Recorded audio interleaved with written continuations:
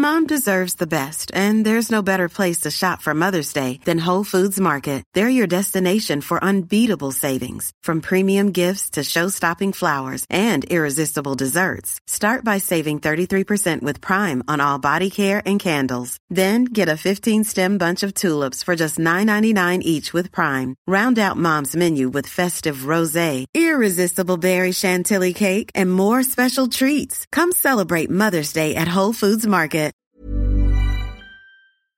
This is the podcast of a woman named Rad and a man named Paul. Welcome to Game for Anything.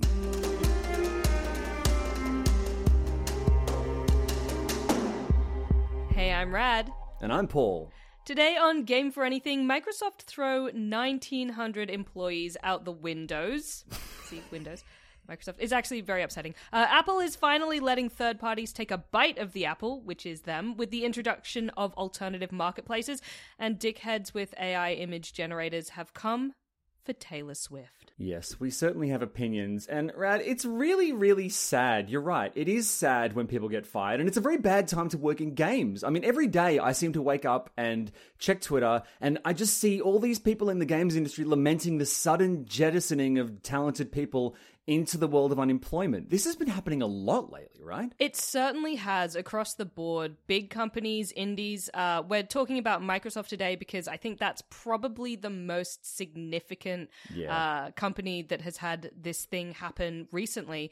But also League of Geeks in Australia, incredible indie developer, had to let a whole team go not too long ago. And Riot Games, the developers of League of Legends and Valorant, have let a whole bunch of people go as well. But, Paul, Microsoft, what has happened? Okay, so 3 months ago, a little over 3 months ago, Microsoft got out of this huge court case where they were basically fighting with regulators around the world to try and clear this $68.7 billion acquisition of Activision Blizzard. It was the biggest deal of its kind that the gaming industry has seen, full stop, period. And the regulators were trying to fight really hard because this was a merger that they were concerned was breaking antitrust laws. And antitrust laws obviously are laws that stop monopolies, effectively. So companies gobbling up smaller companies, getting rid of competition in the industry and creating, literally like monocle-wearing, top hat-wearing monopolies. I don't know why they call it antitrust when calling it like anti-competition would, or like pro-competition. No, I was going to say there's got to be a better term, but I don't know what it is, so I take it back. Antitrust is fine. Everything I learned about antitrust, I learned from the, I think, 2001 era techno thriller starring Ryan Philippe and Rachel Lee Cook. Did you ever see Antitrust? I had to Google the definition, so I don't think it taught me much. Oh yeah, wasn't it about hacking? Yeah, it was about basically it was like a thriller about a Microsoft-like company buying up smaller companies. And we haven't learned anything from that film, clearly. Was that the one where he's allergic to peanuts and then he's worried that his girlfriend who like works for the company and he finds that out, he's worried that she's going to kill him with peanuts. So she's cooked this meal and he's like really stressed and he scratches his arm with a fork and dips his finger in the sauce and like rubs it on the scratch to see if he gets any allergic reaction. And it's like this really tense scene and she's like in the kitchen, then she comes back and then he's like checking his arm to see if it's okay. She sits in his lap and like scoops some food to feed it to him, and while like the spoon's coming towards his mouth like the airplane, he's looking at his arm to see if it's bad, and it's fine, and then he takes the food and he's like and then she like hugs him and says she loves him or something because she's been turned and she actually genuinely is invested in the relationship now. Yeah, I think that's the same film. That's the only thing that I remember. Okay, so I've Googled antitrust peanut allergy and I'm not getting anything, but I'm getting Pfizer. So if you imagine an entire thriller based around an allergy around peanut. By the way, that is if that's not in the film, that's a genuinely thrilling moment. It's in a film. I promise you, it's in a film. It just may not be antitrust. But anyway, I digress. Yes, Microsoft. Okay, so Microsoft have done this thing where they have basically just fired so many people, about 8% of the 22,000 employees from their gaming division. Now, most of the layoffs are in the Activision Blizzard camp, and obviously that's the camp that was brought over during this merger, but it's also going to include people from the Xbox games division and ZeniMax employees as well. And the Blizzard president, Mike Ybarra, who's worked at Microsoft before this job for like 20 years, he's leaving the company, and Microsoft is canning this big survival game that Blizzard was working on, and it was in early stages of development. So it's really, I mean, it's absolutely horrifying news, and frankly, it makes me wonder why anyone would want to get into working in the games industry in the first place. Have Microsoft given any explanation of why they've, made these changes? They released a statement, and it was mostly just apologies, but one of the biggest explanations that have come out is that during COVID, a lot of games companies brought on a lot of new employees, right? And now that the industry has apparently, auto-corrected and gone back down to normal levels, they've had to cut all the fat. So there was a massive burst of employee intake. I don't know if I completely buy that. I mean, what do you think? Activision Blizzard are only a gaming company. It's not like Microsoft acquired Microsoft Mini, which is a company that does gaming as well as other software, other hardware. Yeah. So they're buying into gaming. They're buying into people who make this incredible kind of technology meets art product, and that is risk. That, in a way, that is fat in itself, because it is a luxury and a cultural product. Art is fat, right? Art is fat. I'm sorry, art is fat.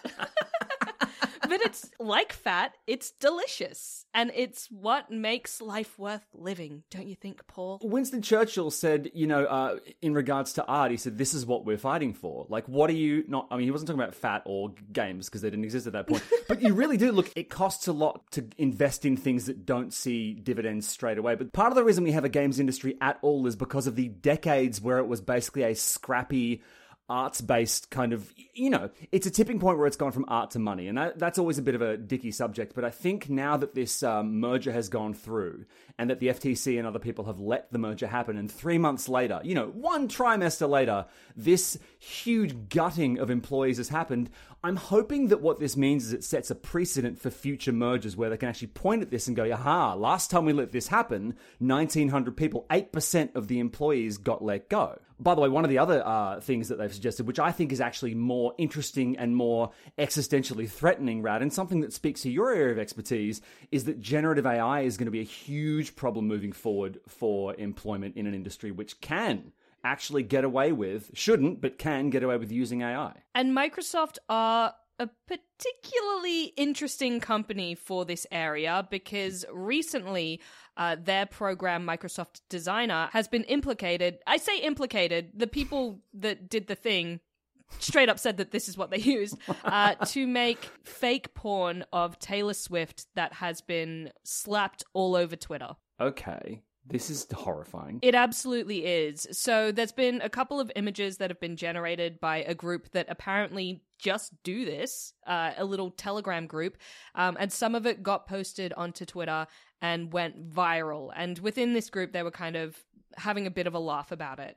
But in 17 hours, for example, one of the more major images garnered over 45 million views, 24,000 retweets, and hundreds of thousands of likes and bookmarks before the verified account that posted it was suspended. 17 hours is a very long time. Like, this was up for a while and seen by many, many people. It's not the only image that was made and put up. There's been a few, and they just haven't been taken down very quickly at all. I was at the gym this morning, and I think morning TV was on, and there was a story about this, and they had this list of ways to, and I don't know how useful these are, but ways that the common person can kind of tell the difference between real and fake in this respect. And I was reading the list going, I don't think that's going to be a problem for much longer. I mean, how convincing is this tech? And what legal recourse do Taylor Swift and her people have? Well, that's the problem, isn't it? It almost doesn't need to be 100% convincing. Yeah. Because half the time people aren't pixel peeping. They're not going, oh, does the hand look weird or whatever?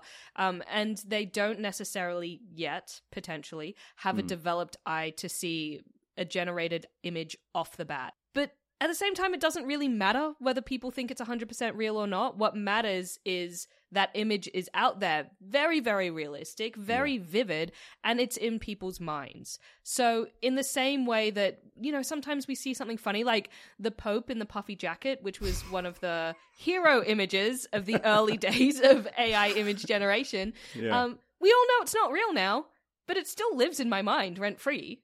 I'm still going to see a white puffy jacket and go, that's given Pope. I think it is real. I think it is real. We're being lied to. It's a red dress. It's a blue dress, silver dress, whatever that fucking dress was, right? But it's harmless, right? Like, it is completely harmless. But if people take that same attitude with something that isn't harmless, that's a really, really big deal. And apparently Taylor Swift's team is looking into, what legal recourse they can take. But it's a really, really sticky subject because, do you go after the image generation programs and say, you're not doing enough to stop these images from being made? Or do you go after the social media platforms where they're being posted and proliferated? But to be very clear, Twitter does have a prohibited policy on non-consensual nudity. They're saying, we're not okay with this. We don't want you to post it. We're going to take it down. Yeah. But as always, enforcement seems to be the issue. In fact, it feels like Swifties themselves have done more to bury the image by posting safe for work content of like Taylor just performing or whatever, using the same search terms. Because Twitter's version of blocking the search was blocking the terms Taylor Swift and Taylor Swift AI in what seems to be exact phrases. What? So if you were to search Taylor AI Swift, it would still yield results. I mean, that is her middle name. Look, it really does.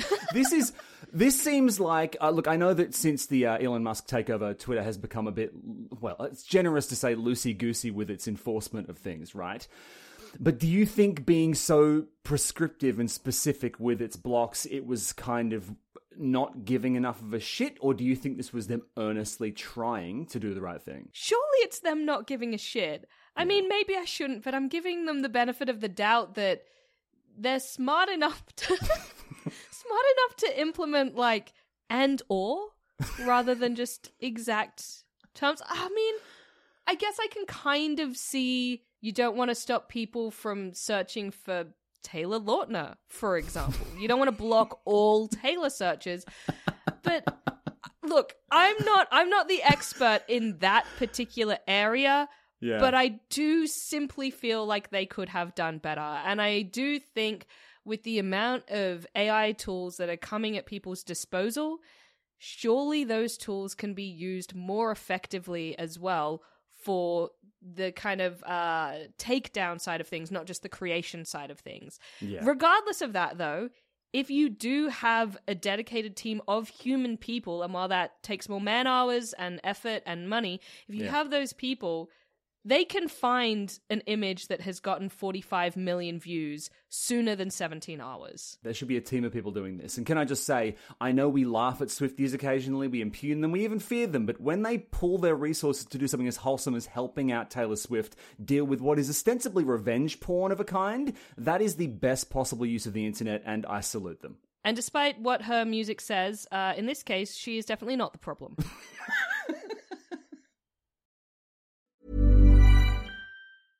I'm Sandra, and I'm just the professional your small business was looking for. But you didn't hire me because you didn't use LinkedIn Jobs. LinkedIn has professionals you can't find anywhere else, including those who aren't actively looking for a new job, but might be open to the perfect role, like me.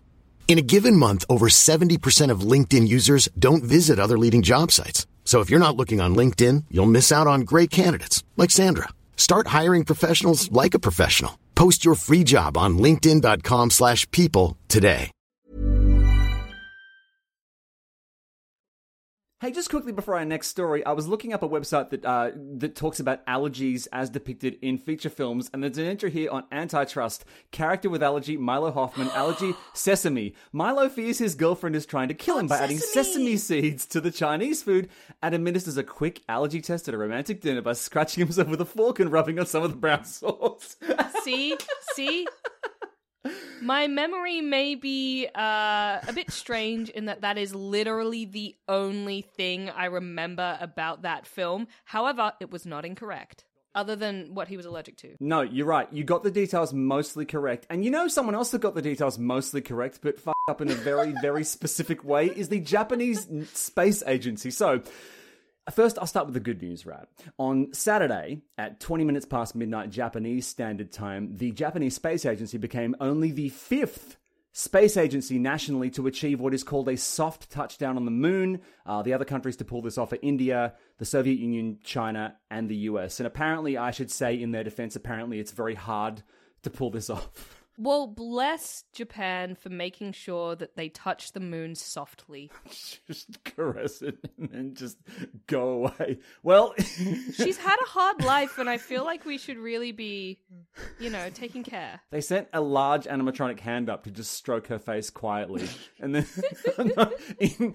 in truly embarrassing news, here's what's happened. Let me talk you through what happened. Okay, so the spacecraft was called Slim, and it was coming down on its landing. And it came down and... Softly. It's coming down its soft landing. And what they do before the landing is they jettison this small orb, like a little...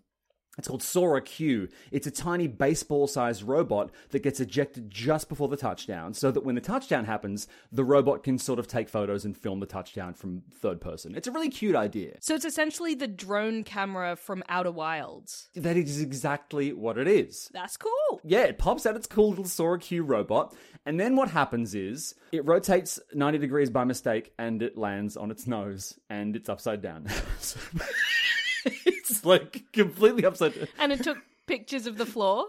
No, to be clear, the camera took a perfectly clear photo of the lander itself landing on its nose. And part of the problem, Rad, is the solar panels that charge it, that let it lift itself back up, are on its nose. So it's lying there completely unable to flip itself over. It's so sad.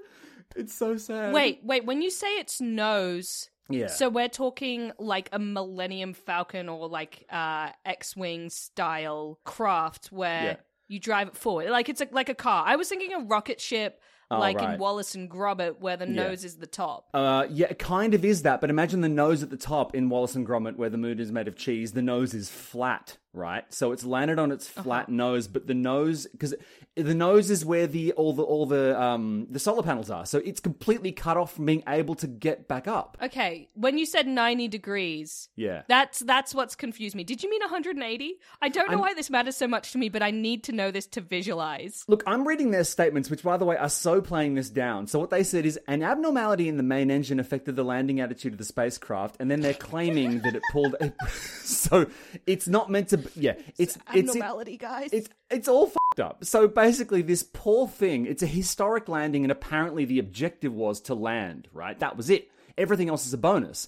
But they were hoping to be able to get the rocket back. So now what they're hoping is that as the sun rotates around the moon, for those brief minutes where it's kind of parallel with the horizon, it's just going to give little bits of juice incrementally, and maybe they can boop it back up. Why was there a mission where the only plan is to land softly? That sounds like an incredible waste of resources to me. Can I just say, I think that's bullshit. I think they wanted to do a lot more, and they're like, no, we meant to do this. This was the limit. Now, obviously... Just visiting. No, this is fine. Guys, this is fine.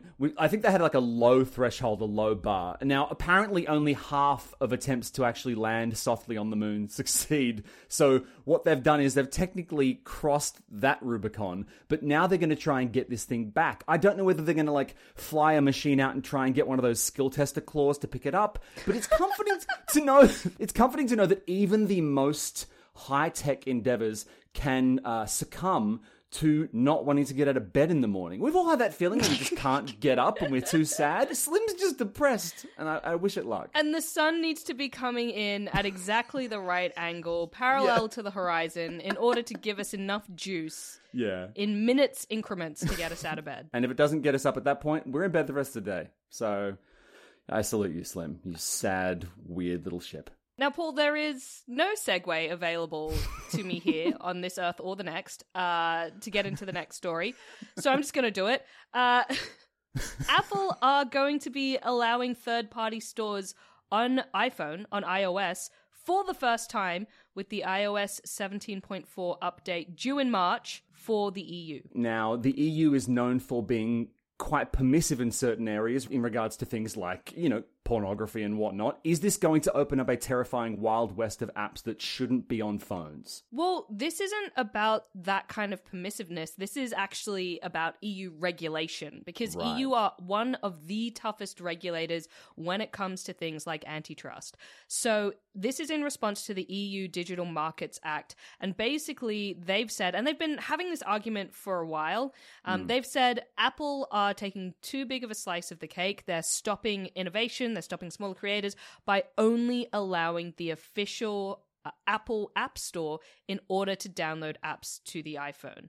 So they're saying you now need to allow sideloading, which is installing third-party software.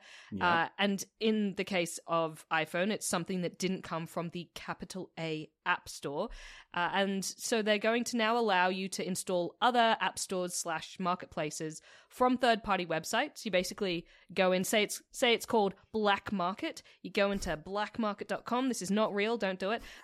And download their store, put it on your iPhone, and then you agree to let it download apps to your phone and agree to any associated risks, and then off you go. They can put apps of their choice there, and that's how you get them instead. I know a while back you mentioned that the EU were really pissed at Apple for the chargers and the ports being slightly different and incompatible. Is this in any way related to that skirmish in the courts?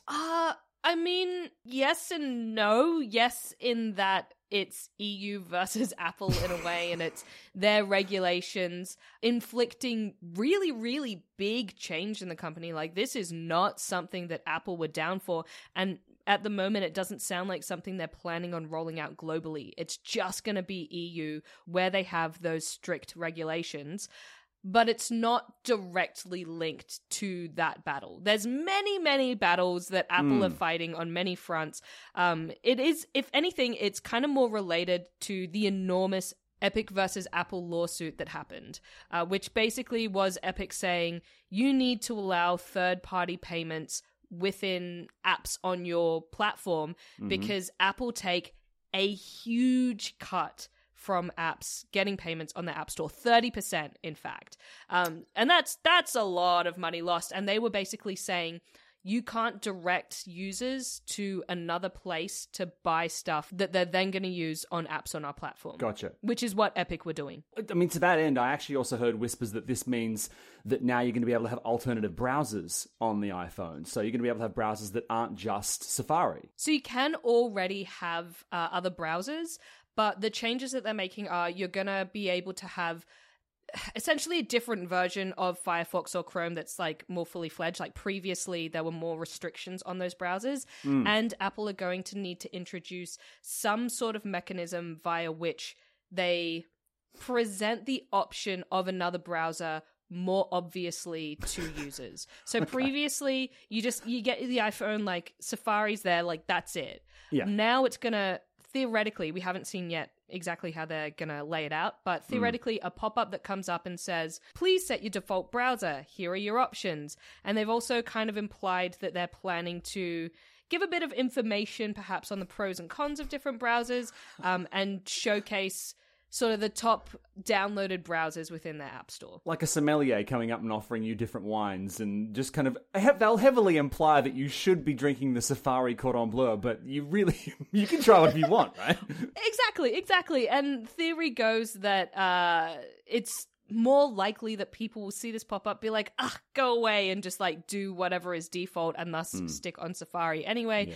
And regulators will apparently be keeping a close eye on how Apple present this information with the view of trying to make sure that it genuinely seems fair. And fair is a really, really difficult term to throw around in these kinds of cases because what truly is fair when you're talking about big tech kind of monopolizing spaces? But I also want to point out that there are changes to the fee structures that Apple are going to be introducing with this third-party marketplace kind of switch up that is not necessarily advantageous to anyone else. So, for example, they're introducing a €0.5 core technology fee for apps with over 1 million downloads.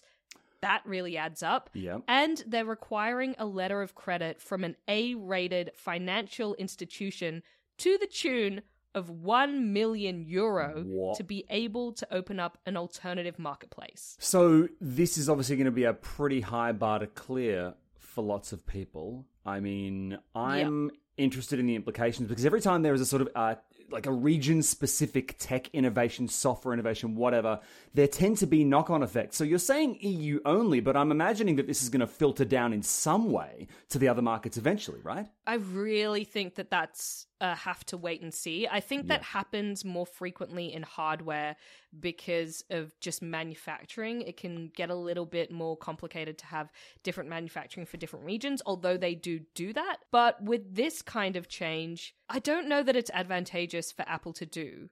And so I think they're going to continue to be resistant unless other areas and regulators come forward and they're like, oh, we want that too.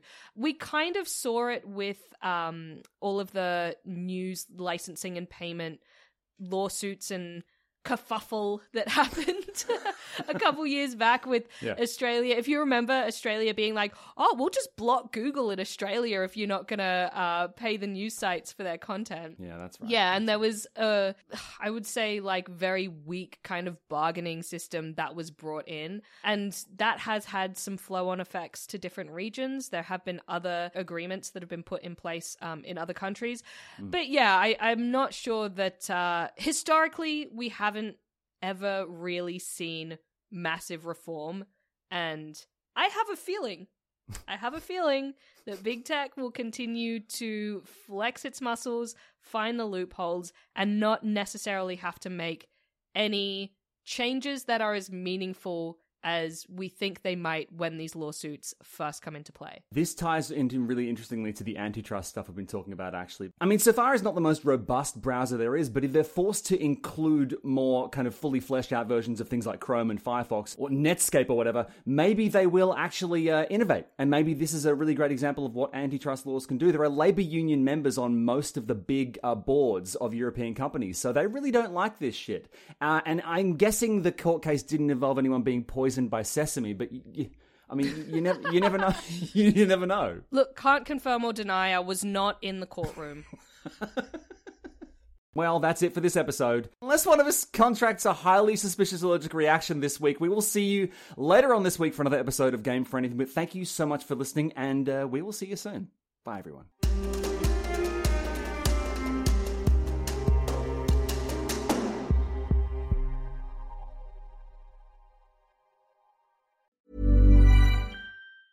Mom deserves the best, and there's no better place to shop for Mother's Day than Whole Foods Market. They're your destination for unbeatable savings, from premium gifts to show-stopping flowers and irresistible desserts. Start by saving 33% with Prime on all body care and candles. Then get a 15-stem bunch of tulips for just $9.99 each with Prime. Round out Mom's menu with festive rosé, irresistible berry chantilly cake, and more special treats. Come celebrate Mother's Day at Whole Foods Market.